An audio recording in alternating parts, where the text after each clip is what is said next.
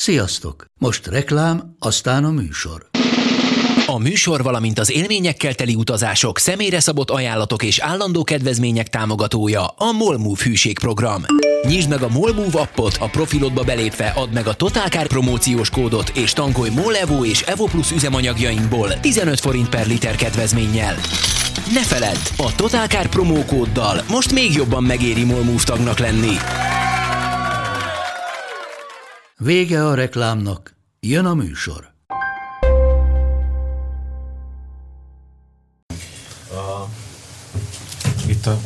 Jöttünk át ide az Inforádióba.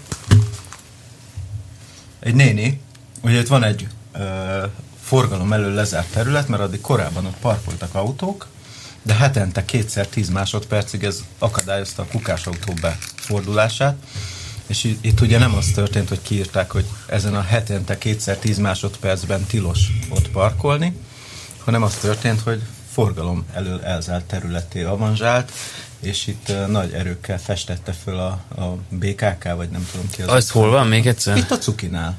Ja, ez az ível tizé, ahogy befordult. Amit a töredezett és felfagyott aszfaltra festettek fel tavaly télen, és tavaszra gyakorlatilag lepert. De az ívelt lezárt terület, ahol egymás mellett álltak az autók. És most a következő történt, egy Toyotás hölgy parkolóhelyet keresett, értelemszerűen nem talált, és elkezdett oda betolatni erre a forgalom elől elzárt területre, és közben úgy tolatott be, hogy miközben tolatott, neki hátul a képben átsétált 2 darab közterület felügyelő. És elütötte őket? És nem tudom, hogy milyen lehet a parkradarban meglátta őket, és azonnal egyes nyilgál. Nem. Egy bátor nő egy Toyota Yarisban, az ilyenkor is betolat a forgalom elől lezárt területre. Néztem én is, hogy mi lesz, és az ember azt hinné, hogy van egy ilyen gonoszsági kiképzés a közterület felügyelőknek, hogy csak szemét lehetsz, és ilyenkor csináld azt, hogy sunyi módon elbújsz, megvárod, míg elmegy, és utána jól megbüntet. Ehhez képest az történt, hogy az egyik közterület felügyelő oda sétált a hölgyhöz, és szólt neki, hogy hát ide ne álljon. A mindenit. És a hölgy elment, és kész. Európa. De ez van. Meséltem, mikor a múltkor elkaptak a közteresek, hogy a parkolóban menetiránnyal szemben robogóztam. Hát megbüntettek, mint ahogy nem? Mindig. Nem. Csak elkaptak.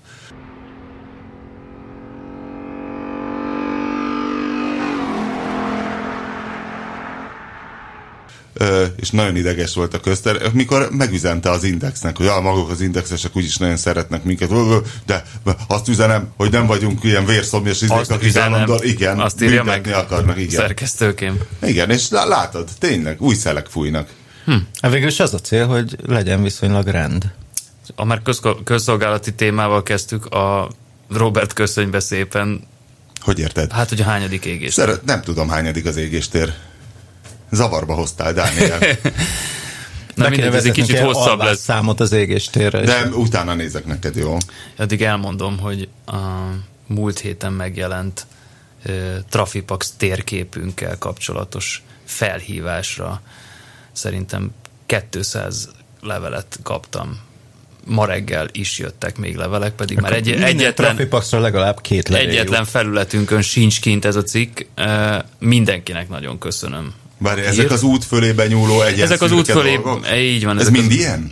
Nem mind ilyen, de eléggé tipizálhatóak. Tehát miután közöltünk minden megjelenési formájáról legalább egy fotót az első témában írott cikkünkben, mert hogy ezeket a fix trafipaxokat most szerelik fel országszerte egyébként, ha valaki nem tudná, és egyéb szabálysértések ellen is bevetik majd őket, de még nem lehet tudni, hogy mikor, de most telepítik őket, és mi azt találtuk ki, hogy gyűjtsük össze az összeset, hogy mire eljön a start ideje, mi már mindenről tudjuk, és mindenki betáplálhassa a GPS-ébe, amivel autózik, hogy előre jelezze ezt neki. Szóval... De természetesen nem azért, hogy gyorshajtásra természetesen nem azért, hogy gyorshajtásra biztosunk, hanem a fegyveregyenlőség jegyében mindenki készülhessen ezekre az ellenőrző pontokra. Egyébként ezek ki is lesznek táblázva, tehát az lesz odaírva, hogy közúti ellenőrzés. Nem az lesz, hogy radar? Nem. Nem? Közúti ellenőrzés? Van is ilyen képünk egyébként, ezt beraktuk a múltkori cikkbe.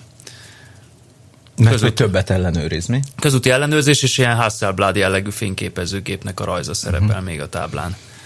Milyen jól lenne csinálnának ilyen kihúzatos trafipaxot, egy ilyen elegáns dobozos. És meg kell állni, mert ugye a fényérzékeny most réteg. Most egy percig álljon itt, legyen szíves 80-nal. És ott lenne egy jelentős fotográfus magnéziummal.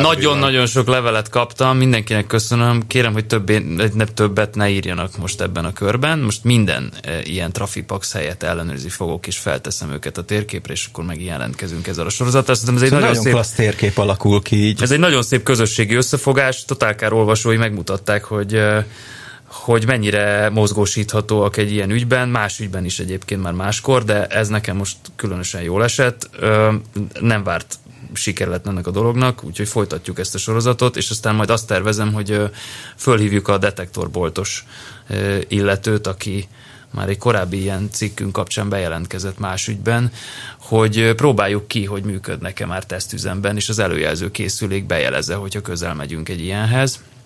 Szerintem ez egy jó próba lenne, illetve legközelebb majd akkor, amikor már ez bejelentett módon élesben működni fog. Szerintem az évvég előtt egyébként meg fog történni. Úgyhogy készüljünk erre a lehető leglehetetlenebb helyeken látni ilyesmit. Tehát azt mondtad, hogy ezek olyan helyekre kerültek, ahol úgy zúdulni szoktak az emberek, tehát hogy úgy várható az, igen, hogy ahol szállás lesz. Tehát, hogy minden olyan helyen számíthatunk ilyen sebességellenőrző és egyéb szabálysértéseket figyelő kamerákra, ahol például ki van víve a település határjelző tábla a valódi lakott területen kívülre.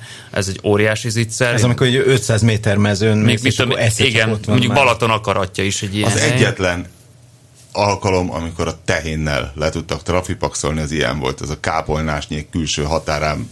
Tehát ott is a házak után 300 méterrel, de még a tábla előtt mentem 74-jel. Gyaníthatóan ezeket nem a községben jártam ugyanígy egyébként. A Szalonna községben. Nem a belsőség találkozóra? Nem, sokkal régebben.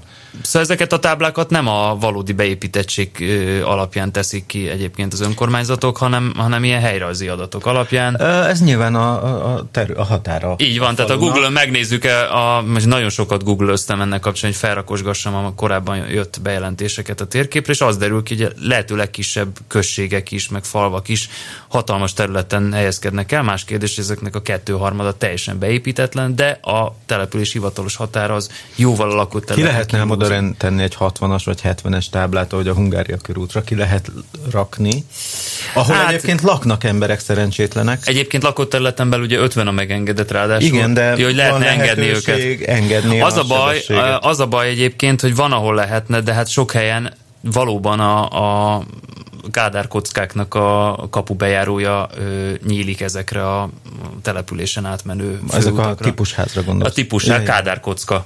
2 ablak és 1 szint. Ez nincs meg? Tudom, miről beszélünk. Ez egy olyan nem sátortetős, hanem ilyen 4 irányú, nem? Hát ja, igen, nem sátortetős, hanem ilyen gúlatetős, igen. Gúla alakú a tető, elnézést az építész hallgatóktól. Igen. Na, tehát, hogy nyilván... Azzal valaki megszedte magát szerintem. Kádár. Ez a Ctrl-C, Ctrl-V házakkal teleszórta az országot. Na mindegy, én csak azt akartam mondani, hogy tök jó, hogy ilyen sokan írtak. Robert. És ezt szeretnéd megköszönni. Miért nyögtél annyira, amikor bejöttél, azt akartam megkérdezni, hogy mintha valami szörnyű dolog nyomasztana. Például az, hogy nem tudod, hogy mit csináltam a Vino gumiaival, vagy valami hasonló. Igen. Tudom megmondani, még mindig nem tudom megmondani, sose fogom tudni hányadik égéstér, mert sajnos a mobil totálkár felületéről ez nem derül ki, vagy én legalábbis nem tudtam kideríteni. Köszöntöm azért a hallgatókat, és lehet, hogy most Papír kinyitotta a laptopot, és előbb-utóbb megmondjuk, hogy hányadik év. Az a baj, hogy a hallgatók tudják, hiszen ő, hogyha kattint, akkor ők hallgatnak, nekik könnyű. Nekik már oda lesz írva, mert mi már kikerestük. Igen.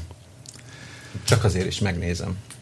Szóval egyfelől el kell, hogy mondjam, hogy Dániel, aki hát lehet ezt egy óvatosnak nevezni, vagy aki az élet viharaiban mindig van nála egy esernyő, esetleg több is, vagy ás magának. Kicsit túlzásba viszi, szerintem egy atombunkerbe bújik az élet viharai elől, és nem enged megvenni olyan motort, aminek lehet a vázán halálos horpadás, amiről kiderül, hogy egyáltalán nem halálos, csak van rajta egy horpadás. Feltéve, hogy szereted a fűrészbak alakú motorokat, de igen, nem halálos valóban. Tehát nem élet az olyan. Na mindegy, és nem hagyja Dániel, hogy V-Rubber márkájú tajvani gumit vegyek a kis Robikára. És most nem Tajvan szerintem. Tajvani, de. Tajvani, és megfogdostam a boltban a vírábert, és tök jól tapadt. Szerintem Tájföld.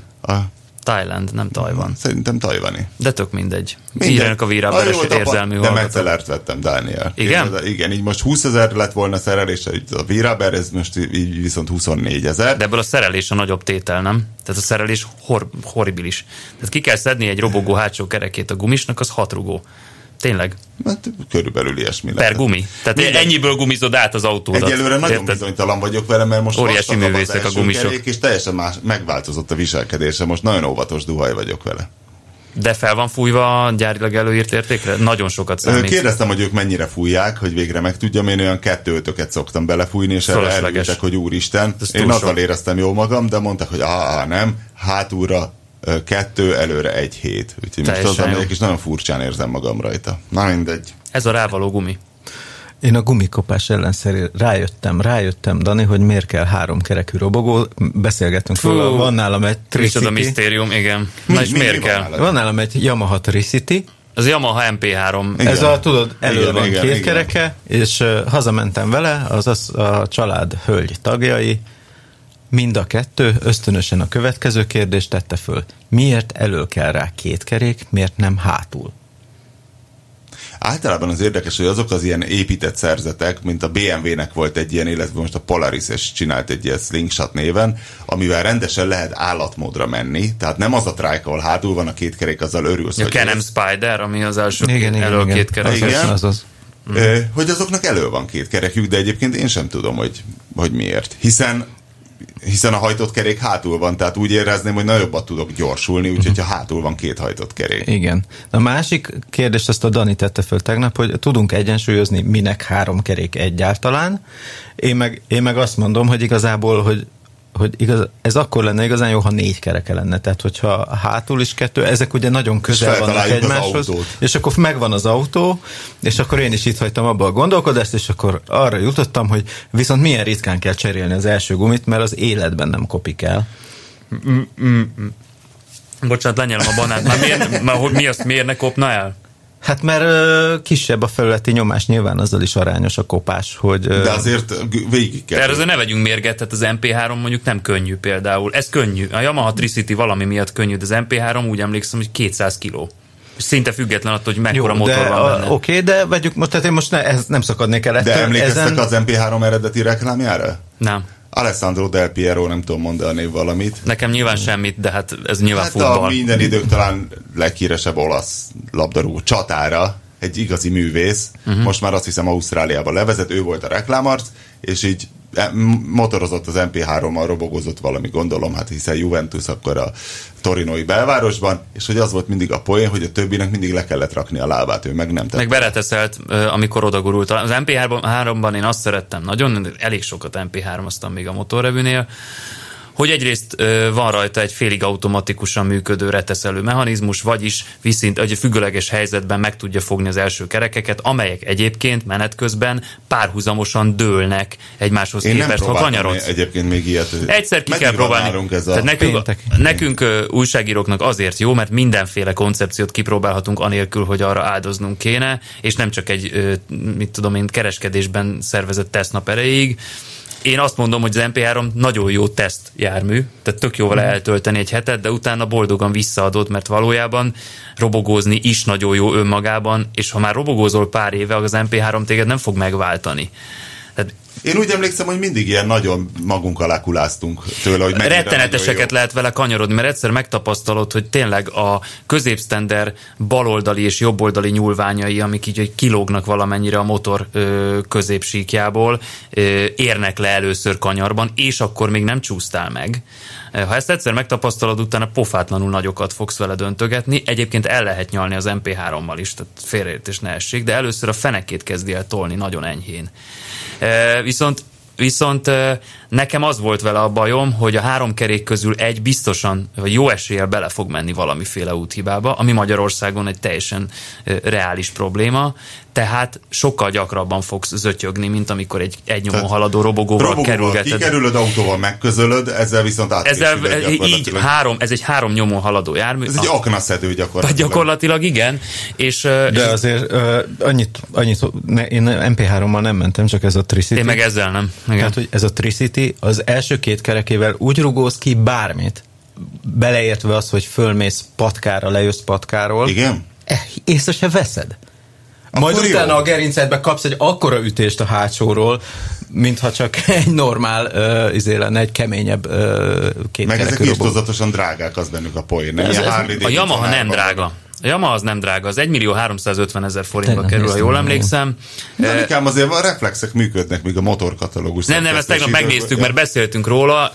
Az MP3 mostani árát nem tudom, abból eleve a 250-eset és a 400-asat hozták be Magyarországra, pedig létezett belőle 125, létezik most is talán 125-ös, illetve közben a Piaggio megcsinálta a kompaktabb Urban nevű következő evolúciós szintet, ami talán párhuzamosan létezik az MP3-mal, de az a lényeg, hogy ezeket a járműveket szerintem azokban az országokban lehet jól eladni, ahol létezik belőlük, hogy az MP3-ból LT-nek hívják a szélesebb első nyomtávú kivitelt, amely így már bele csúszik a motoros tricikli kategóriába. És ez miért jó?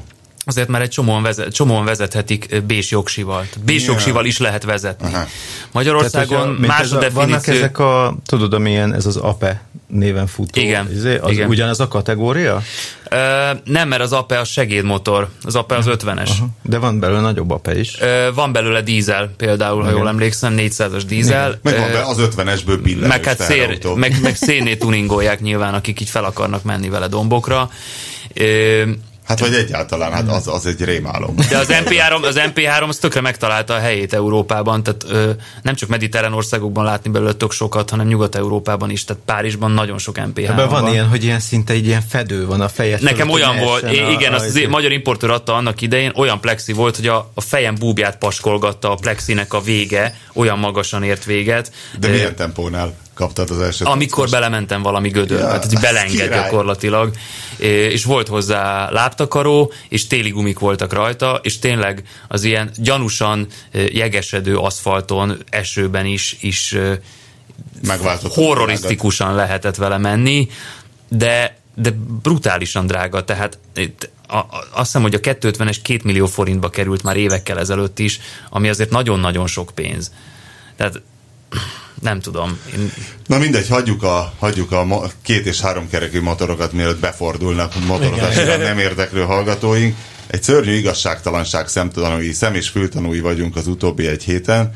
Ugye a Volkswagen lebukott, ezt már múlt héten megírtuk ezekkel a kibocsátási normás trükközésekkel, és ez akkora sztori, hogy engem behívtak a Hír TV-be szakérteni, őrület. Én mondjuk megnéznélek Alindával, akinek újra indult a műsora. Ugye az árórát csinálta az M2-n ezt a beszélgetést. Megkérdezni az annyit, hogy Orbán Viktor szerintem is gecije? Továbbá Volkswagen, igen. Igen, és... a Winterkorn geci. És na ez a Winterkorn? Martin Winterkorn geci. Figyelj, amíg ment a szekér, és nem dőltek be a részvények, nem tudom, 30%-kal, vagy mennyivel csökkent a Volkswagen részvény. Azt hiszem, tegnapig 35. Igen. 105 euró volt egy... Hát 170-ről. Igen, de egy 105 euróért lehetett tegnap este venni Volkswagen részvényt, és a napi.hu-nál az egyik keveset beszélő kollega átjött, és hirtelen megnyílt, és mondta, hogy lehet, hogy most kéne venni Volkswagen részvényt. De ő nem vesz. Bár ő nem vesz, mert szerinte lesz még olcsóbb. Igen? Igen. De azt mondja, lehet, hogy benne van, hogy egy hét alatt keresel 20%-ot. Ki tudja? Akkor ő azt mondta, és ez ugye a tőzsdei tanácsadó rovatunk, hogyha a többi dízeles gyártóról is kiderül, hogy csaltak. Már pedig ki fog. És kinek, csak logikai alapon, kinek érdeke most, hogy kiderüljön a többiekről is? Pont a Volkswagennek. De az igazságtalanságot azért mondtam, mert ugye amíg nem derült ki, tehát amíg a Volkswagen is egy patyolattiszta, ártatlan autógyártó volt, addig állandó, hogy Martin Winterkorn, hogy azért magyar ősökkel rendelkezik, ez az magyar sváb, és minden évben jön a Műszaki Egyetemre nem előadást tartani, és hogy milyen jó fej a Winterkorn. Meg a családhoz rokonlátogatóba, tehát hogy annyira, hogy vannak Magyarországon rokonok. És hogy mennyire szeretjük Martin Winterkorn. Én legalábbis, aki interjúzott vele, vagy mit tudom én, mindenki mondta, hogy egy tök jó fej, nagyon normális illető, tehát nem az a fajta nagyon ilyen gőgös, megközelíthetetlen ez egy nagy tudású mérnök. Iparmágnás. Ez egy német nagy tudású mérnök. Vagy hát most már sváb, vagy milyen ő? Tudhatott ő erről az algoritmusról? Sajnos igen. Ugye vannak olyan hírek, hogy ugye elvileg most csütörtök van, és akkor pénteken lesz az a gyűlés, ahol eldőlt volna amúgy is, hogy hosszabbítanak-e vele 3 évre szerződést, vagy sem a Volkswagennél, és ennek kapcsán ugye szóba merült, hogy esetleg inkább kirúgnák, esetleg egy alacsonyabb polcra raknák, de ő mondta, hogy ő nem megy alacsonyabb polcra, és az az információ, hogy ugye fejlesztési vezető volt a Volkswagennél pár éve még, amikor még nem volt elnök, ja, tehát hogy úgy tehát hogy az nehezen hihető, ha nem is nyilván nem ő találta ki, de az nehezen hihető, hogy hát ő nem tudta, hogy mit csinálnak lenn az alkalmazottak, és olyan kis ügyes szoftvereken dolgoznak. Hát tudod, hogy ugye több 100 000 autóról van szó. 11 millió. Igen, az több száz. Bocsánat. Sok száz, igen. Szóval 11 millió autóról van szó, amelyeknek a szoftvere ugyanaz szerint, a logika szerint csalt. Igen, mondhatok magánvéleményt? Hát sőt. Nekem az a véleményem, hogy valaki haragszik szegény Winterkornra pont egy héttel az újraválasztás előtt. Piek, nem? Pont az ő. Nyilván többen. Ez szép történet lenne, tényleg. Ez egy ilyen Guldenburg-a körökséget. Hát pár hónapja az úr megírta, hogy mekkora csatározás volt köztük. Igen, iszonyatos csatározás. Mert a piekre még a családtagjai is rámondják, hogy egy geci egyébként. Figyelj, igazából az, hogy ez már az eset, hogy inkább a céget is bedöntöd. Tehát, hogyha ez a feltételezés igaz, akkor azt mondod, hogy pusztuljon el a francba az egész cég minden, de ez az ember ne legyen az elnök. Mint amikor Torrente kilőtte a rakétát Gibraltárra. Ha nem lehet a spanyolok, ne legyen senki. Hát kb. De én nekem van egy másik elméletem. Hogy? Egy öreg japán bácsi is haragudhat Winterkorn úrra. Hisz a Suzuki. Ott van a Suzuki, aki ugye volt egy ilyen részvény deal. Ja, igen. És ugye a Suzukinak vissza kell vásárolni a saját magát a Volkswagen-től. Valami iszonyatos pénzen, és most milyen olcsón tudja magát visszavásárolni. Ez már egy zseniális terv lenne. Igen. Tehát Oder egy harmadik ellenfél, aki soha semmilyen dízelautót nem is akart eladni Amerikában. Toyota. Azt szépen megsúgta. Viszont el akar adni hibridet. Viszont el akar adni benzines, most tök mindegy hibrid vagy. De nem, bocs Tibi, akkor te így szoktad tudni a dolgokat. Miért vesznek dízel személyautót abban az országban, ahol a zsebedben csörgő apróból tankolsz benzinnel autót, mert annyira olcsó? A szarrágás. Mert ott is nagyon tényező a szarrágás. De gondoljatok bele, egy ilyen 2 literes TDI. Miért vesznek Priust? Miért vesznek Priust? Az az ökotudatos autó. Tehát a Prius ugye amerikai filmek tucatjaiban jelent meg egy időben. Mindig abból szálltak ki. A született feleségekben is ott, tehát mindenhol. Brian kutyának a Family Igen. Tehát az ökotudatosság. De miért vesznek? A dízel ugyanannyit fogyaszt, mint egy benzin. De nem, hát a környezetszennyezés. Pillanat. Tehát ugye nem átallottak clean dieselnek hívni egyébként TDI-ket, amit látod, hogy basszus 5 évesen mennyire clean diesel, egy ilyen clean diesel, amikor mész mögötte a robogóval, és mit szívsz be mögötte, de mindegy, hagyjuk. Lehet, hogy azok ilyen amikor Amerikában beütött ez a nagy 2008-as válság, és iszonyatosan visszaestek az autóeladások, amelynek részben az volt az oka, hogy az ingatlan lufiban eladósodott embereknek nem volt pénz autóra, egyrészt. Sok svájci frank hitel Amerikában. Másrészt fölment a benzinára. De mennyire? 150? 200-ra baszki. Ja. Tehát, hogy így néztünk, de most és egyből elkezdték venni, egyébként pont a TDI-ket, meg a hibrideket, tehát aki vett, eltolódott ebbe az irányba az arány, mert iszonyatosan nekik úgy tűnt, hogy fölment a benzinára. A Dallas című sorozatra? Persze. És ott volt egy olyan, de ez 20 évvel ezelőtt ment, és volt egy olyan Dallasban, ahol Jockey Ewing akart valamilyen politikusi, közben visszakapcsoltam a telefon, amikor kerestem, hogy hányadik égéstér, de akkor most visszarepülősítem. Szóval, hogy Jockey Ewing azt hiszem politikus pályára készült, és mindig a kis emberekkel, egy kicsit ilyen Rogántól is irányba ment el Jockey Ewing, és az volt, hogy túl magasak a benzinárak, és hogy a kis emberek, a keményen dolgozott nem tette hozzá, mert az még akkor nem volt föltalálva, szóval, hogy a kis emberek érdekében olcsóbb legyen a benzin. És én már ott téptem a hajamat, hogy úristen, Amerikában 1 gallon nem tudom mennyibe, tehát hogy ez olyan, ott egy gallon mennyi, nálunk egy azt mondjuk hozzátartozik Amerikához, hogy ugye ott nem az van, mint hogy itt Budapesten fölülök a kék buszra és tehát hogy ott őrült nagy területeken fekszik az ország, ahol meg vagy lőve, ha nincs autód. Ezért nem veszik el az öregeknek se a jogsiját, hogyha már csak fél lábbal tudja nyomni a féket, és megy mindenen keresztül, mert annyira nem működnek a reflexek, akkor se veszik el, mert nem tudsz megmozdulni. Olyan távolságok vannak egészen településen belül is, és annyira nincs járda se. De most itt egy olyan motor kategóriáról beszélünk, aminek semmilyen kultúrája nincs. Jó, de most $500 000 dízel, ez nem tudom, hogy hány évre, 7-8 évre vetítve $500 000 dízel autóról beszélünk. Nyilván. Toyota Camryből egy hónap alatt megy el annyi. Oké, mind benzinmotorral. Mind benzinmotorral, vagy hibrid. De most mondhatunk akármit.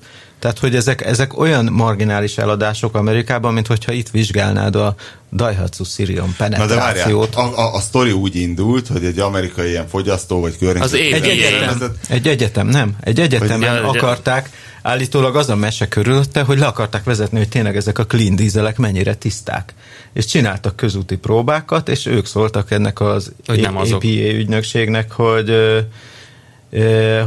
egy olyan 20 és 35-szörös közötti értékeket mértek típustól függően nitrogénoxidból. Ez rohadtul felháborító azért. De várjál. De már bocsánat. Az miért van, hogy egyszerre tesztelték a Passatot, a Jettát és az X5-ös BMW dízelét, és hogy a BMW csak hegymenetben lépte túl egy kicsit, tehát az igazából átment. Ezek meg produkálták a maguk 20-35-szörös értékeit. Vagy na? Hát érdekes. Ugyanakkor ráadásul szerintem egy régebbi égéstérben is volt arról szó, hogy így csalnak, hogy felismeri az autó, hogy ez volt, hogy motorház, még nem esett szerintem, hogy hát motorháztetőnyitás felismeri, stb. Hát ezt tudod, fékpadon ugye az autó úgy megy, hogy a sebességmérője mutat értéket, és a hátsó kereke meg sem mozdul. Tehát, hogy azért ezek nem annyira nagy ördöngösség fel. Amikor az ABS jeladóról le lehet venni ezt az információt. Tudja az ESP, hogy mi van. Ezek nagyon jól felismerő. Nem kormányoznak akkor semmit. Már bukott le valaki, vagy ezt csak mi tudtuk? Szerintem ez a nyílt titok kategória. Tehát, hogy egy kicsit most megy itt a csodálkozás, meg ez, amikor az van, hogy politikus hazudik. És igazából minden nap azt olvasod az újságban, hogy politikus hazudik, de most, amikor van valami bizonyíték, vagy amikor a politikus azt mondja, hogy hazudik, ugye, hazudtunk éjjel-nappal, akkor mindenki fel volt háborodva, hogy baszki, ezek hazudtak. És most ettől függetlenül mindig abba a hibába esünk egyébként a Total Car-nál, hogy azt gondoljuk, hogy evidencia a minket övező világ számára egy csomó minden, amiről mi itt beszélgetünk. Én egy kicsit azt érzem, hogy figyelj, én mondok neked valamit, amikor mi elmegyünk, és ráállunk a Vasasnál a mérlegre. Akkor igen, akkor mindig nagyobb. És többnyire... és mondjuk most, amikor ráálltunk az Opel Zafirával a mérlegre, és 200 kilóval több volt, mint a forgalmiában. Az nem egy olyan adat, ami a forgalmiban van, mint ami a sajtóanyagban, hogy jó, átkurjuk a sajtót, és kész. Nem. Ez nem egy költői szabadság. Ez nettó csalás. Persze, de én most éppen azt fogom erősíteni. Egyszerű benyomások alapján csekkolható nettó csalás, ami egyébként nem csak erre jellemző, hanem amikor elvittünk 4 autót, akkor 4-ből 4-nek nem stimmelt a súlya, csak az egyiknél azt mondtad, hogy 30 kiló, az még azt mondod, hogy a Volkswagennek csak egy kicsit nem stimmelt, nem? Igen, tehát a 30 kiló belefér, de van, amikor 70, 80, a 200 az vicc, 200 kiló, ne vicceljünk már, és ezek ugye megint oda vezethetők vissza szerintem, hogy ugye fékpadon mérnek. A fékpadon szimulálják a menetellenállást, és ennek az egyik paramétere a tömeg. Tehát, hogyha kevesebb tömeget adsz meg az autónak, a fékpadnak, hogy az az autó, amit most mérünk, az 200 kilóval könnyebb, akkor ő kisebb menetellenállást szimulál, amikor mérik a fogyasztását, és akkor kijön, hogy basszus, 3,5 litert fogyaszt, és te megnézel, hogy akkor miért nem tudsz 8 liter alá menni. De az európai fogyasztási ciklus az, ami konkrét pályán mérik, tehát ott rendesen... Nem, a konkrét pályán csak egy menetellenállást mérnek, és az alapján programozzák föl a fékpadot. Tehát a konkrét pályára odaviszik a megsütött gumit, a leragasztott, mondd már, ajtórésű, a keményre fújt gumis, a nem tudom milyen autót, ez alapján megmérik, hogy ez a pálya, ez fixen 1%-ot lejt, amennyit megenged a szabály véletlenül mindig 30 fok van, tehát hogy nincs túl alacsony hőmérséklet, stb. És az itt mért menetellenállással paraméterezik föl aztán azt a fékpadot, amin megmérik valójában. És nyilván ez egy kedvezőbb érték, mint hogyha Svédországban mérték volna egy széria autóval, amin olyan gumi van, ami úgy tapad, mint ezek a baromi jó gumik, amiket egyébként ráraknak a mai modern, nagy teljesítményű autókra. Azért ez mondjuk ki nem teljesen korrekt, és ugyanez igaz a gyári fogyasztásra. Én már gondoltam, hogy azt kéne csinálni, hogy amikor lehozunk gyári adatokat, akkor ilyen smiley-t odarakni, hogy fogyasztása 3 hét, és akkor ott lenne egy ilyen smiley. Például a BMW-k azok nagyon tudják a gyári... Nagyon tudják, azt nem mondanám, azt mondom, hogy normál használat mellett meg tudják közelíteni a városira megadott értékeiket. Nem, szerintem Hát nálam volt ez a 730 X-Drive, azt 7-es liter fölé tornázni nagyon nehéz volt. És hát még valaki menne nekem. De figyelj. Akkor már ez a na jó, Danika, még megmutatom, padlógás satú. Mi még, ami nagyon tudja, nagyon keveset. Tehát ezek a Skyactiv Mazdák, ezek is anélkül, hogy nagyon bűvészkednél, nagyon közel áll hozzá, így van. Egyébként súlyban is közel állt hozzá a Mazda. Én összességében, főleg mivel a Skyactiv, ugye a benzinesekre gondolunk, Mazdákat említetted, mert Skyactivnak nevezik a dízeleiket is. Van belőle a dízel is, igen. De mi a benzinesekre gondolunk itt azért elsősorban azok. De a dízelek is egész jók. Nagyszerűség. De a benzinesek léte mellett miért vennél dízel Skyactivot? Nem tudom, mert alig fogyaszt többet. Tehát, igen. Na mindegy. Tehát ebből az egészből simán kisülhet az, hogy ez a dízel kultúra, ez így elbukott. Tehát azt az időt éljük, amikor reális felvetés egyrészt a Skyactiv, amit persze csak a Mazda használ, de másrészt a hibrid. Bocsánat, hadd szóljak közben, már a Toyota tárgyalgat. Hogy átveszi a Mazdától a motorokat. Bizony. Tehát van alternatívád a dízel autóval szemben. Hát várjál, és van a Skyactiv, plusz vannak azok a japán kis szívó benzinesek, amik keveset fogyasztanak, van a Suzuki-nak a Vitarába tök keveset fogyaszt, és elfogadható, mely csak ha menni akarsz, akkor ki kell nyomni a szemét, de 7,5-lel jártam a Vitarával városban, és tudtam vele gyorsítani 130-al emelkedőn, és a Sangyongnak a Tivoliban az is ilyen volt. A benzinese, az is 1.6-os volt, és tök jól vitte. És a másik, amit nem csak tehát nem kell a Skyactiv, jó motort kell csinálni, és vannak, akik ezt megcsinálják. A dízelére, de ugye az európaiaknál az motivál, hogy gyakorlatilag az adó az egy őrült nagy költség a fenntartásban, és hogyha le tudják szorítani, mert a széndioxid kibocsátás, vagyis a fogyasztás alapján megy az adózás Nyugat-Európában, akkor tudod eladni az autót, és már olyan égnek áll a hajad, amikor mondják, hogy 3 hetet fogyaszt meg 4 felet, nem tudom én mi a legerősebb, mit tudom én, BMW, valamelyik BMW családban a legerősebb fogyaszt 8 litert, amikor tudod, hogy irreális, na mindegy, és akkor ez adja el az autót. Nem azt számít, hogy mennyit fogyaszt az életben, hanem hogy mennyi az adója.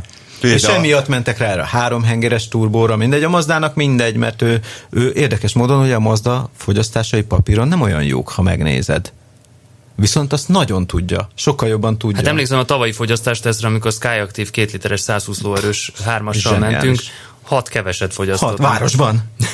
és nem, de 120 lóerős autó az nem erős. Viszont kellemesen vezethető. Viszont nagyon kellemesen vezethető, nagyon szép hangja van, mert ugye hangolt leömlői vannak. Gondolom ez azért egy ilyen mellékhatása, hogy szépen szól a motor. Hát meg javítja az áramlást. Nagyon harmonikus.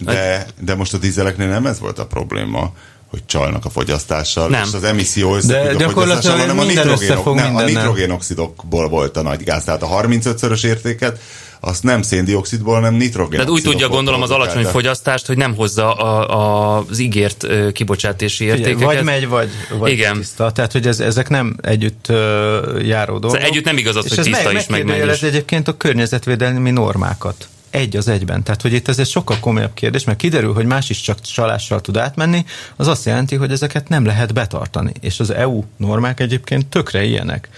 Nem akarok az amerikaiakról nyilatkozni, de az európai norma az, hogy 95 g per kilométer legyen az átlag a V12-es BMW-től a 3 hengeres Toyota Aygoig, ez nem tartható.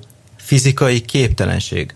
Nem lehet egy az valós milyen fogyasztást életben. jelent a 95 Az ilyen 3,5 gázolajból, és 4,2 benzinből, most csak így nagyságrendileg, tehát hogy egy abszurd az életszagú, tehát az, hogy mész autópályán és közlekedsz városban, és hogyha kiderül, és szerintem most a következő fog történni Európában, ugye most mindenki keménykedik, hogy Angela Merkel az első között mondta, hogy most aztán jó, megnézzük őket, és aztán a franciák is mondták, hogy na azért, hát a franciák azok ők nem csinálnának, de azért jól megnézzük. A franciák azt mondták, hogy ők is jól megnézik ezt igen, a pénzt. A franciák ilyet nem csinálnak, de azért jól megnézzük őket, és most lehet, hogy az lesz, hogy így az egész politika beáll mögéjük. Mármint kik mögé? Az autógyártók mögé, hogy azt mondják, hogy jó van, de a többiek jól csinálták, csak ez a kis gonosz Volkswagen volt egyszer ilyen gonosz. Egyszer, 6 évig. Egyszer megtévedt, de a többiek azok tiszták, mint a nem tudom de ettől a közvélemény még nem tudjuk, hogy milyen irányba fordul. Engem ez jobban érdekel, mert ugye tegnap este még az is egy hír volt, ezt a 444 bogarázta ki ezt az infót, hogy az összes nagy autógyártónak a részvényárfolyama jelentősen csökkent, miután beszakadt a Volkswagen. Mindenki tudja, Dani. Ezt mindenki tudja, hogy most ki kell borulni a biliknek. De most egy broker ezt azonnal kapcsol, hogyha mikor tudjuk, hogy az X5-ös az hozta az értékeket. Figyelj, bármilyen újdonság megjelenése, piaci siker, csak egy nagyon szélsőséges példát mondjuk, jön a Tesla Model X. Már annak a hírnek a hallatára, hogy SUV villanyautó lesz a világon, annak a hallatán olyan árfolyamokat megy a részvénye, hogy biztos vagyok benne, hogy olyan iparági kapcsolataik vannak, hogy tudják a fejlesztőktől, a beszállítóktól, a befektető tanácsadók, hogy mi várható itt. Mert ilyenkor azt fogja mondani a beszállító neki, hogy figyelj, a helyzet az, hogy ezek nem betarthatók, ezért mindenki csal. És csak egyben reménykedhetsz, az, hogy a politika azt fogja mondani, hogy megvizsgáltuk, de egyébként mindenki tiszta. Ez az egyetlen egy esélyük van. De szerintem simán benne van a kalapban, hogy de a politika nem mondhat ilyet. Hát szerintem ez már az inger küszöbön van ez a Volkswagen ügy, hogy most be fognak áldozni dolgokat. És összességében ez jót tenne az autóiparnak.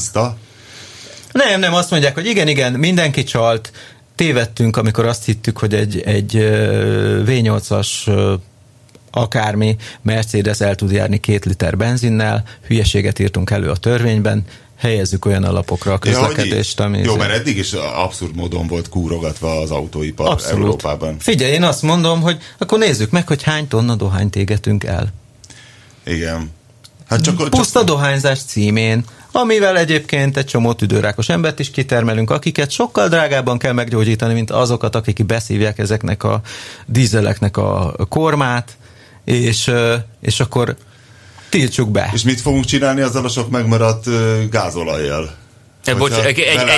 Egy ritmussal korábbra hadd tűzzem be, és mit csinálunk a sok megmaradt dízelautóval, mert ha elveszíti ez a kategória a presztízsét, hirtelen nagyon-nagyon sokan fordulhatnak el ettől a technológiától. Figyelj, ez egy folyamat része, ez már most zajlik. És a BMW már kijelentette, hogy át fognak állni hibridre.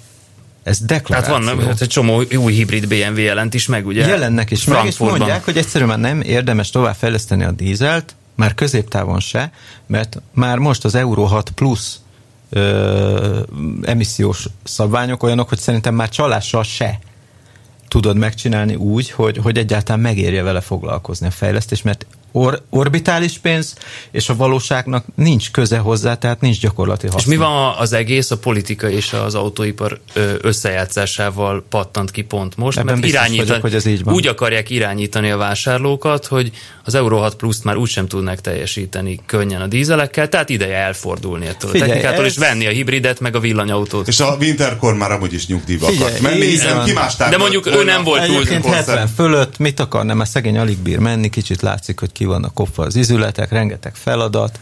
Miért is ne? Lehet, hogy ez volt az autóipar összödi beszéde. Egyébként igen. Ez itt nem kutyaszájból előrángatott párhuzamnak tűnik, tök durva, de nekem ez az előbbi egyébként arról jutott eszembe, hogy mi lesz a sok gázolajjal, hogy mi lesz a sok dízelautóval, hogy most írok arról cikket, hogy milyen autókat hoznak be idén a magyarok, és elkezdett megváltozni a magyarok preferencia listája.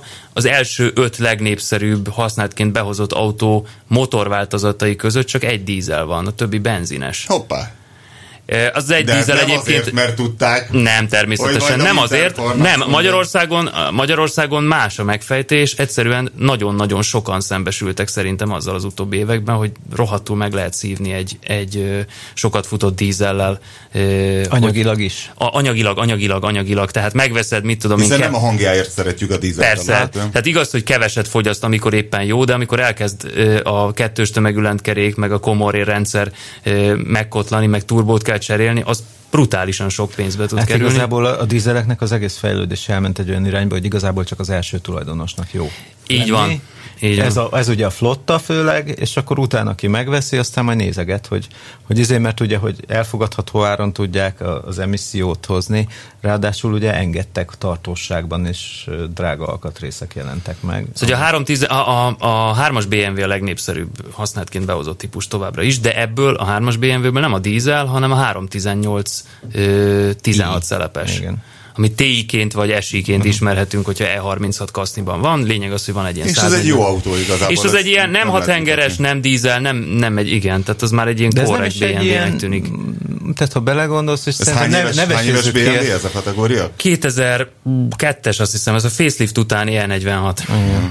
Szóval ez egy ajánlható autó. Igen, de azt mondod, hogy ha megnézed, ezek a benzines, kismotoros BMW, kismotoros Golfok, ez egy ilyen minőségi élet, de igazából ugyanúgy egy közlekedési eszköz kategória, tehát ezek nem driftelő, meg hülye gyerekek, mert mindig van egy ilyen, nem? Hogy persze, mert hordják be azt a sok driftes autót és de igazából ezek nem azok. Nem, meg tudom én 1.4-es, 4-es Golf, azt hiszem a lista harmadik helyezettje. Igen. Hát erről sok mindent mondhatunk, de hogy presztízs autó volna, azt nyilván nem. De ugyanakkor jó benne tartózkodni, és szerintem az autónál, hogyha nem olyan autóbuzi az ember, mint amilyeneknek mi tartjuk magunkat, akkor marhár. Tehát ez csak legyen benne motor, és érezd magad jól benne, és igazából minden tud menni 130-al. Igen, és nem sokaknak az is szempont, hogy ne legyen Suzuki. Szerintem ez az a réteg. De Dani, azért az egy minőségi. Mármint ne legyen régi Swift, úgy értem.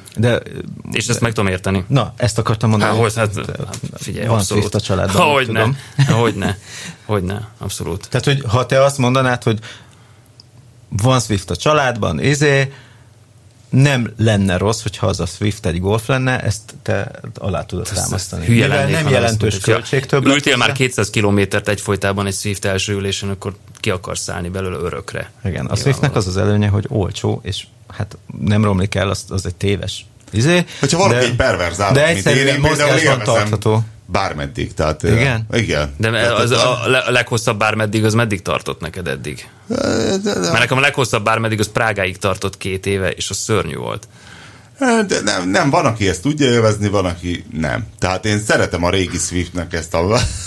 megindul a 3 henger, az őszinte váltó, úgyhogy egy kicsit, tehát én a műszaki nagyszerűségét nagyon át tudom élni egy régi Swiftnek. Egyébként én is elismerem maximálisan, mert... Hogy mennyire nagyon jó, és hogy igen, az embernek legyen mindenről fogalma az életben, nem mindig csak hányolcassal veres. Ja, persze. És én a világból ki tudok pöfögni egyértelműen, szerintem az tök jó, csak megértem az embereket, például ugye a Total Car régi rendező volt Roberto, aki gyűlölte a régi Swiftjét, és vett helyette egy Saxót, vagy 107-es Peugeot.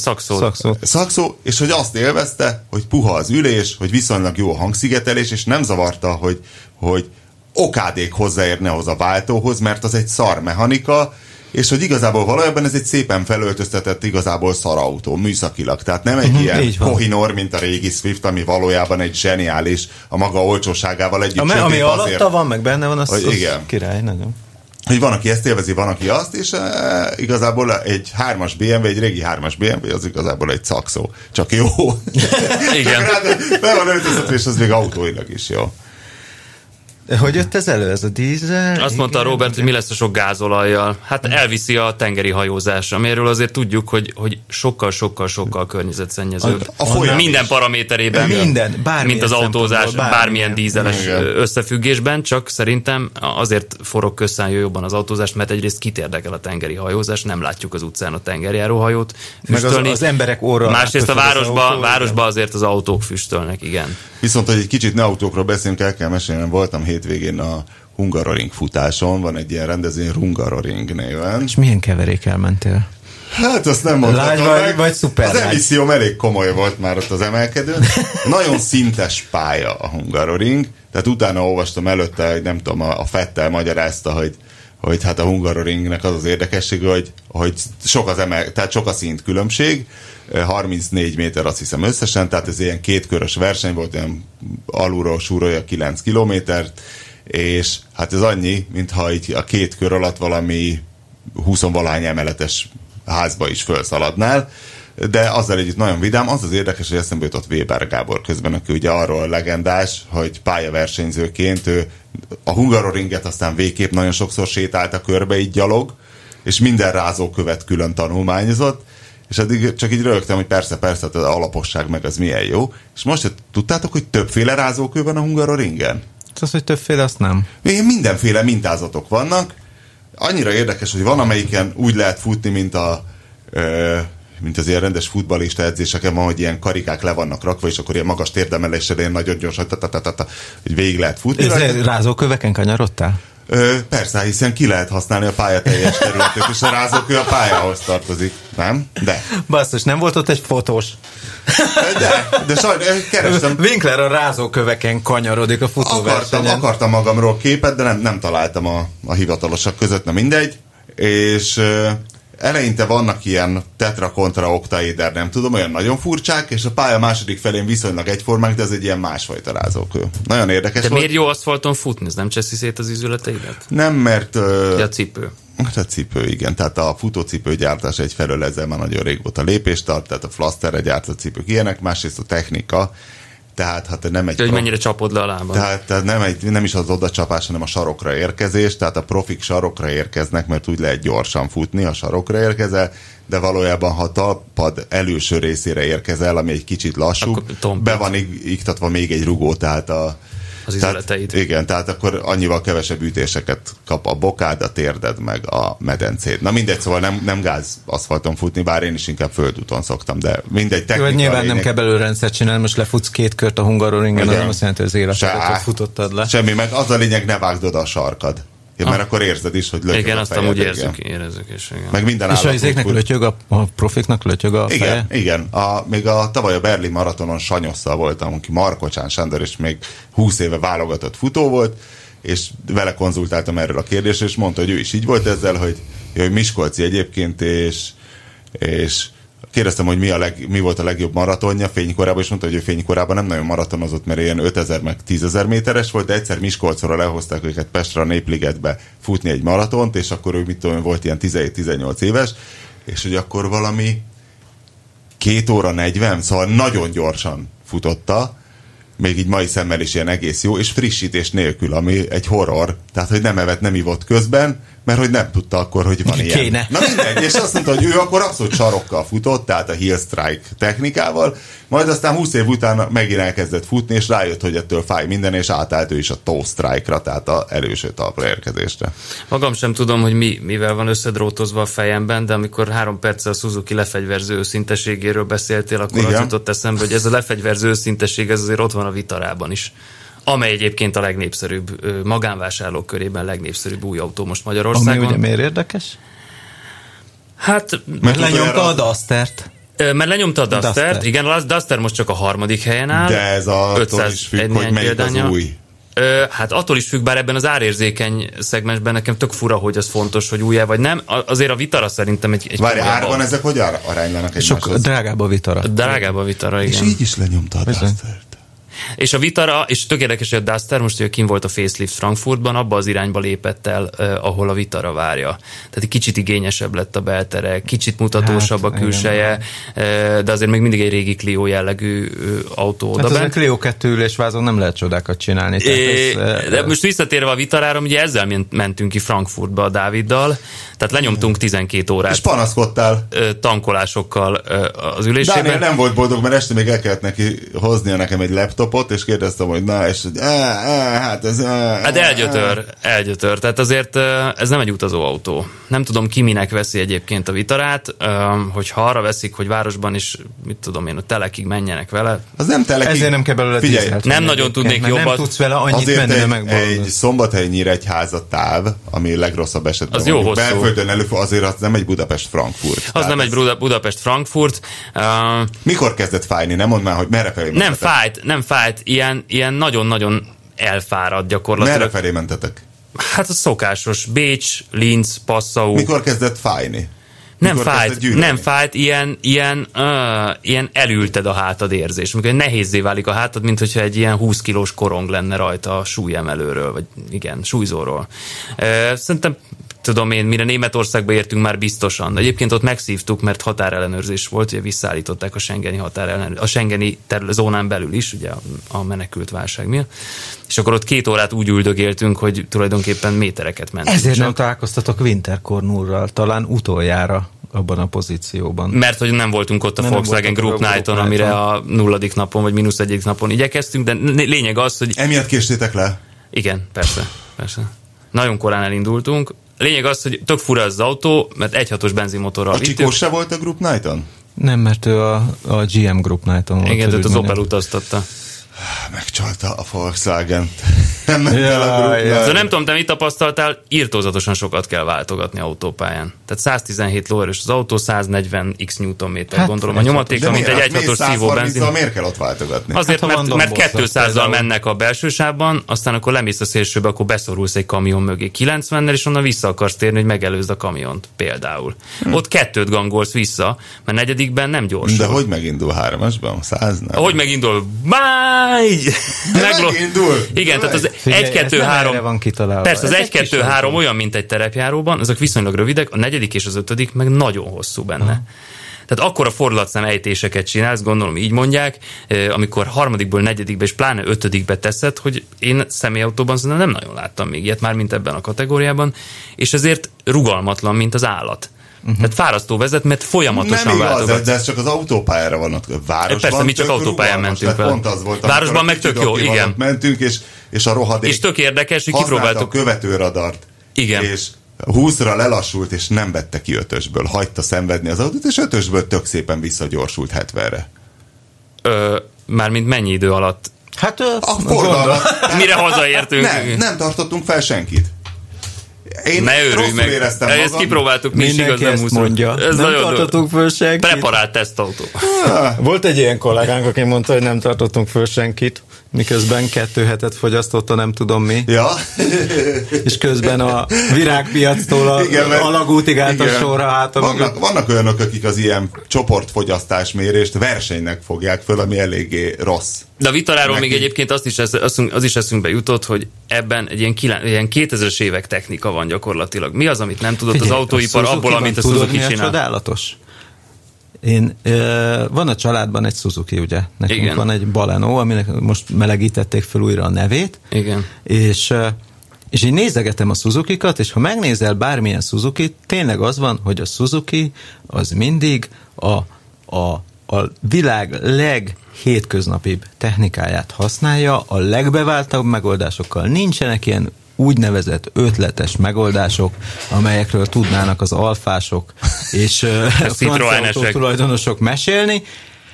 Semmi, még a rohadt ablaktörlő is egy ilyen sima fémvázas, nem szar, hisz az nem szar, jól van megcsinálva, csak nincs ez az egybegumis, nem tudom én micsoda, igen. Hanem van egy klassz kis fémváza, ami odaszorítja neked úgy az ablaktörlő gumit arra a rohadt szélvédőre, hogy le tudja szedni róla a dzsuvát. Persze. És kész. És a Suzuki minden szinten ezt csinálja, és ezt csinálta 20 éve is. És tök érdekes egyébként, hogy kipróbáltuk. És valószínűleg ezek olcsón megszerezhetők a beszállítóktól ezek a dolgok, mert úgymond az egybegumi ablaktörlő a menő, hogy ezt ennél a példánál maradjak, és akkor azt mondja a Suzuki, hogy nekem meg jó lesz az a kis fémvázas srácok, mert letörli az a vizet, és ezt mondja az ember is, amikor bemegy a kicserélni 70 forint. Igen.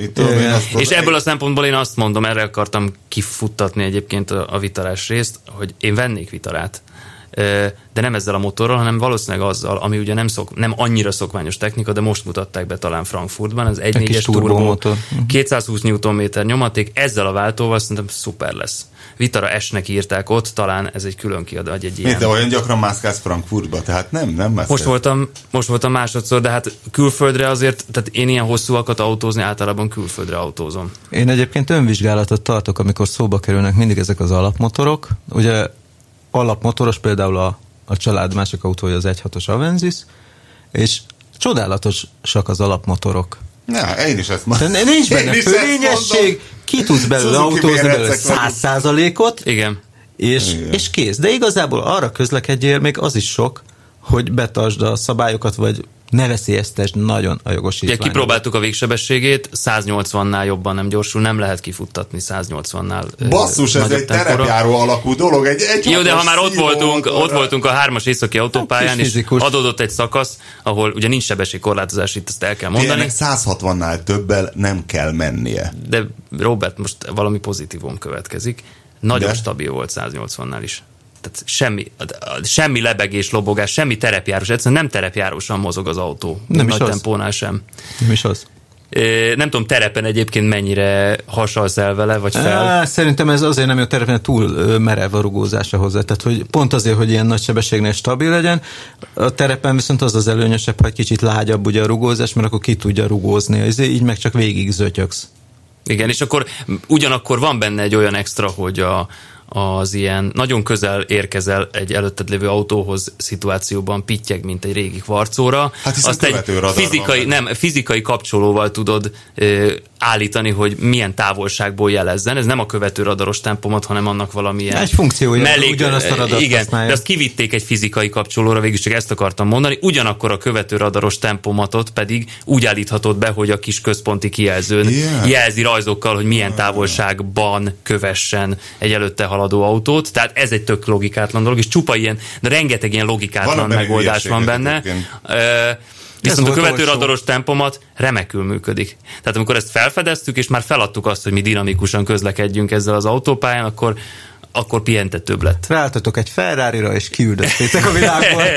Igen, akkor volt rossz, amikor becsalinkázott elénk valaki, majd gyorsított, és eltűnt előttünk, mert nem tudtunk utána gyorsulni. Az autó magától, ugye, automatikus gázszabály. Akkor írtak egy Dániel, tegye vissza, kérem, 2 fokozattal. Legyen szíves váltani, baj van. Na jó, Dániel, mit nem írtál meg Frankfurtból? Hát én nem írtam meg a Nissan Navarát. Van új Nissan Navara. Hurrá! Igen, menjünk tovább, meg a Volkswagen Tiguant. A Tiguant. Az is van. Hát azért, mit szól Winterkorn úr? Azért, mert még van egy napja. Mert tudom, hogy ilyen autókat vesznek nagyon sokan ezekben az országokban. Beszéljünk a Tiguanról. Egy jó dízel. Most pedig valami más. Tudod, mi a baj a Tiguannal is? Nem is fogod megírni. Mi a fenének? Megírtuk állítólag többször. Megírtuk már többször. Megírtuk többször. Tehát aki Tiguan fan, az tudja, hogy milyen az új Tiguan. Egyébként... Mennyire tippelünk? Hány jegyű száma a magyar Tiguan fanok végösszege? Ezeket szokták olvasni? Én az együtt mondanám. Az ilyen Tiguanokat? Volkswagen, igen, szerintem. Közepesnél erősebben, persze. Ezek engem nem mozgattak meg, mert maga a kiállítás döbbenetesen érdekes volt. Tehát az Audinak az épületéről tudnék 3-4 órát beszélni. Ezt szerintem most építették föl az Agora nevű köztéren gyakorlatilag ebben a vásárvárosban. Dorogon is lett egy Agora hatalmas fehér. Fölhúztak egy ilyen félházfalat valami főtéren, és az lett az Agora. Szóval a lényeg az, hogy egy hatalmas fehér kocka, ablak semmi, szellőzőberendezés kívül semmi, nagy fehér felületeket képzelj el, és pici ajtók. De ez a pavilonokon kívül? Ez a pavilonokon kívül, ez egy önálló épület szerintem, amit az Audi magának épített föl. Mert mindenkinek külön épülete van. Hogy jut be? De hogy ezt ők építették föl, ez nem a messze. Frankfurt messzének a saját épülete, és bemész egy ajtón, fölmész egy lépcsőn, és egy hűtőkamrán kell áthaladnod, ahol ilyen 10 centi vastag jégből van az összes fal, pusztán azért, hogy miközben halálra fagysz, az egyik jégfalon túl láthatod derengeni a piros Audi Quattro feliratot. Oh. Ennyi. Bemész egy pszichedelikus folyosóra innen, ahol szerintem bárkiről kiderülne, hogy epilepsziás-e, mert Hiszen azokat nem engedik be a sajtótájékoztatóra, nehogy ott rángatozó már habzó Az száját. összes felülete ledekkel van Mint most tegnap, beborítva. hogy a Maradj talpon forgatásán meghalt egy néző a szünetbe, érted? Igen. Hát most nehogy már. Mondjuk ez egy tragédia, ez szörnyű. Igen. Persze. Jó, hát de igazából szűrni kell. semmi köze nem volt a rendezvényhez. Gondolom itt is arról Nem az volt, hogy a Gundel annyira halálra Szóval döbbenetesen ijesztette. azt akartam csak mondani, hogy az Audi a legjobb példa arra, hogy az autógyártók döbbenetesen eljátsszák, hogy ők mennyire nagyot hoznak a világba. És az Audiról ezt igazából el is hisszük, mert tényleg a legérdekesebb pavilonjuk amúgy az autók Na várjál, utána szempontjából is mész egy folyosón. Mész egy folyosón, ahol ezek a LED mátrixok mindenféle mintázatot vetítenek, de az összes fal teljes felületén egyszerre. Tehát egy olyan térben haladsz, ahol a tájékozódási pontjaidat megszüntetik a piros ledek, amelyeken folyamatosan változik a kép, ami nem egy konkrét figuratív kép, hanem valami minta. Vizuális folyam, mondjuk Ez így. nagy személység, főleg, ha még egy kis füstöt is nyomnak be hozzá. Aztán az egyébként nem volt. Onnantól kezdve csak Audit akarsz venni. És ahova innen belépsz, ott a függőleges falakon, mármint ugye a falak úgy általában függőlegesek, Audi TT-k vannak így felszerelve, és azt hiszem azok még talán forognak is a hoztengelyük, nem gyakorlatilag a padlójukon, a saját padlólemezükön úgy vannak felszerelve.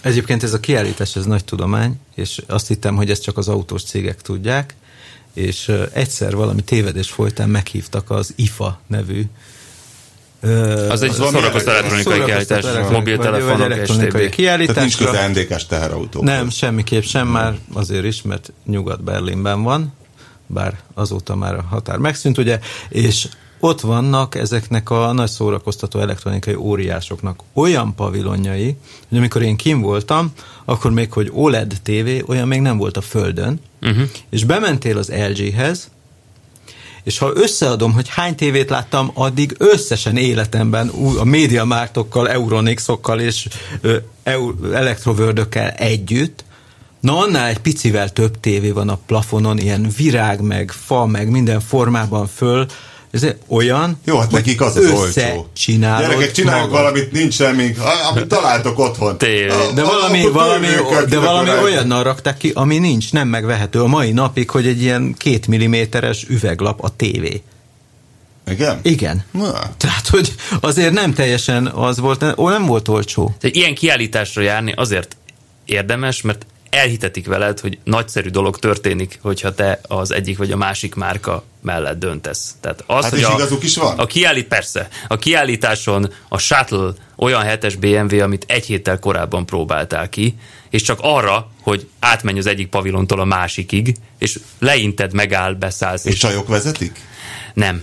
Mert a BMW-nél ez hagyomány, nem tudom, más is csinálja. Sajtóutakon sokszor vezetnek csajok, mert azok csajok vezetnek. És nagyon ügyesek egyébként. Normálisan. Ja, bocsánat, ugye mielőtt elmentünk, ez is ilyen frankfurti reszli, arról beszélgettünk, hogy majd kikérdezünk hostesseket, akik az autók mellett állnak, hogy vajon van-e bármi közük ahhoz, amit elvileg ugye reklámoznak a jelenlétükkel, és van. Ne. Tehát minden sztereotípiát a kukába. A Dávid megállt a Peugeot 208 GTI mellett, beült, odalépett hozzá a lány, és a lány nagyon sok mindent elmondott neki az autóra. De ki vannak ők képezve igazából? És ezt nem tök szerintem ez is diákmeló. Lehet. Csak ki vannak képezve. Azt meséltem, hogy a múltkor kitültettek a gálavacsorán a 7-es BMW úton az asztalunkhoz. Nem.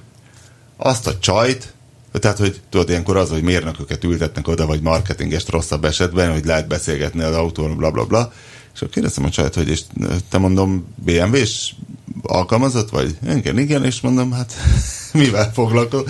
Hát ő mondja meg a hostesseknek, hogy ki hova álljon, meg mindent. Mondom, akkor ne kérdezzek tőled semmit az autóról, és akkor így bizonytalan nézett, hogy hát ő autózott vele elég sokat, tehát 50, tehát azt el tudja mesélni, hogy ő nagyon élvezte, mondom, jó, köszönöm, azt tudom.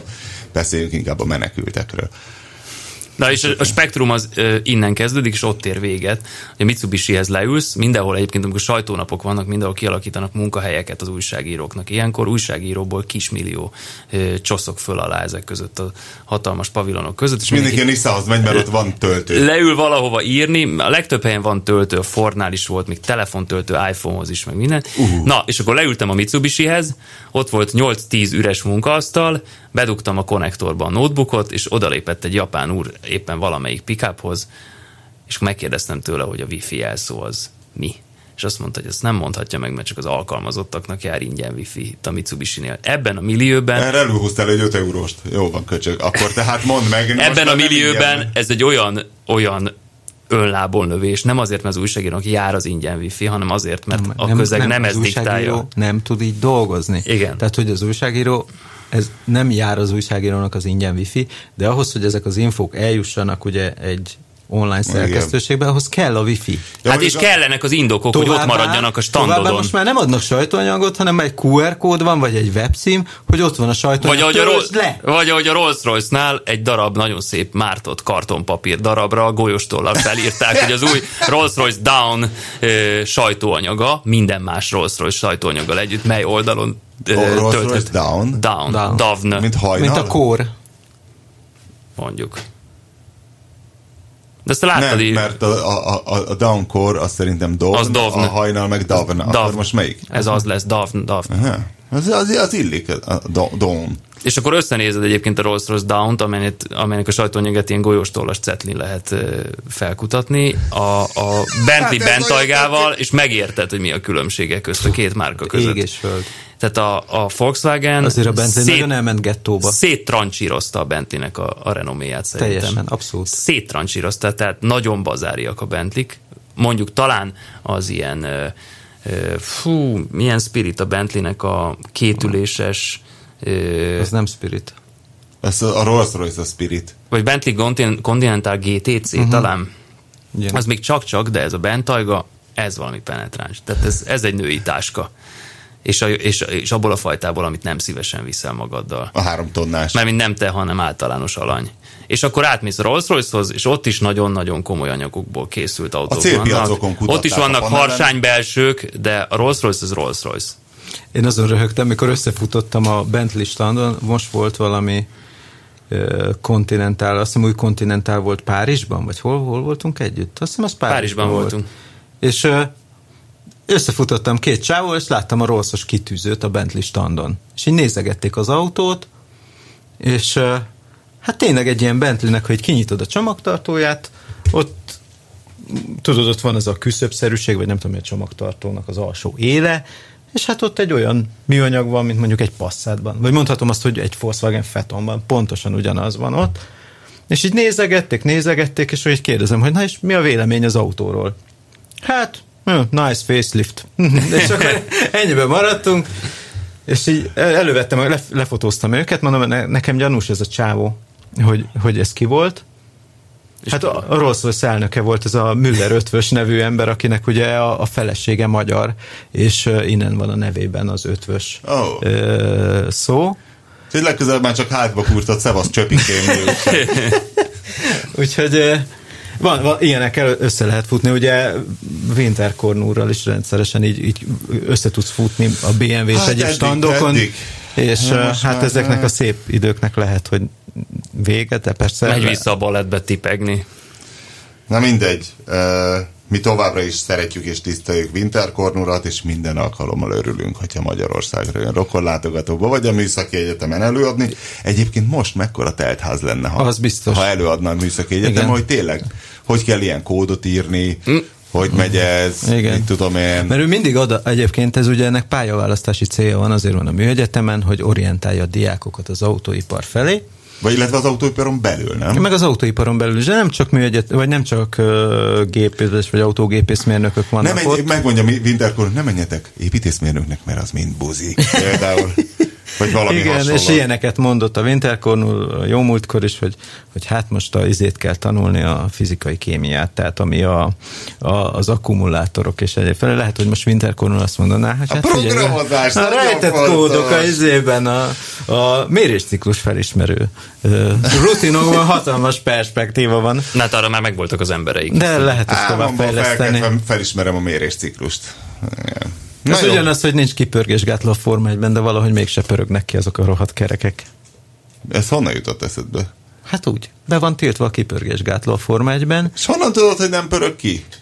Nincs semmi beszambázás a kanyarból kijövet? Amikor az kipörög, azt látod. Az akkor van, amikor vége van a futamnak, és akkor elkezdenek gumikörözni mondjuk az ilyen vagányabb pilóták. Akkor érdekes módon kipörög, és igen. Amikor rajt van, akkor érdekes módon mégsem pörög ki. De hát ezt tanulja egész életében. Ez a szakmája, hogy ne pörögjön ki, hogy gyorsan induljon. De hosszú az egyes, további tippeket várunk a kommentelőktől. Meg csúsztatja a kuplungot. Hát. Igen. Hát eleve a kuplungot elgyalulja egy rajtnál, nem? Nem úgy van? Amikor újra kell indítani a futamot, akkor megy a cidré, hogy jaj, a kuplung.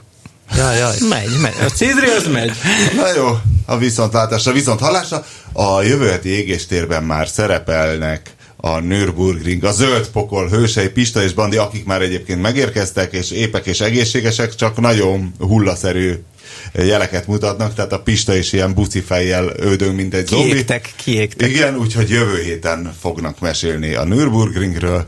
Hát addig is hallgassák rongyosra ezt az égésteret a viszonthallásra. A műsor a Béton partnere.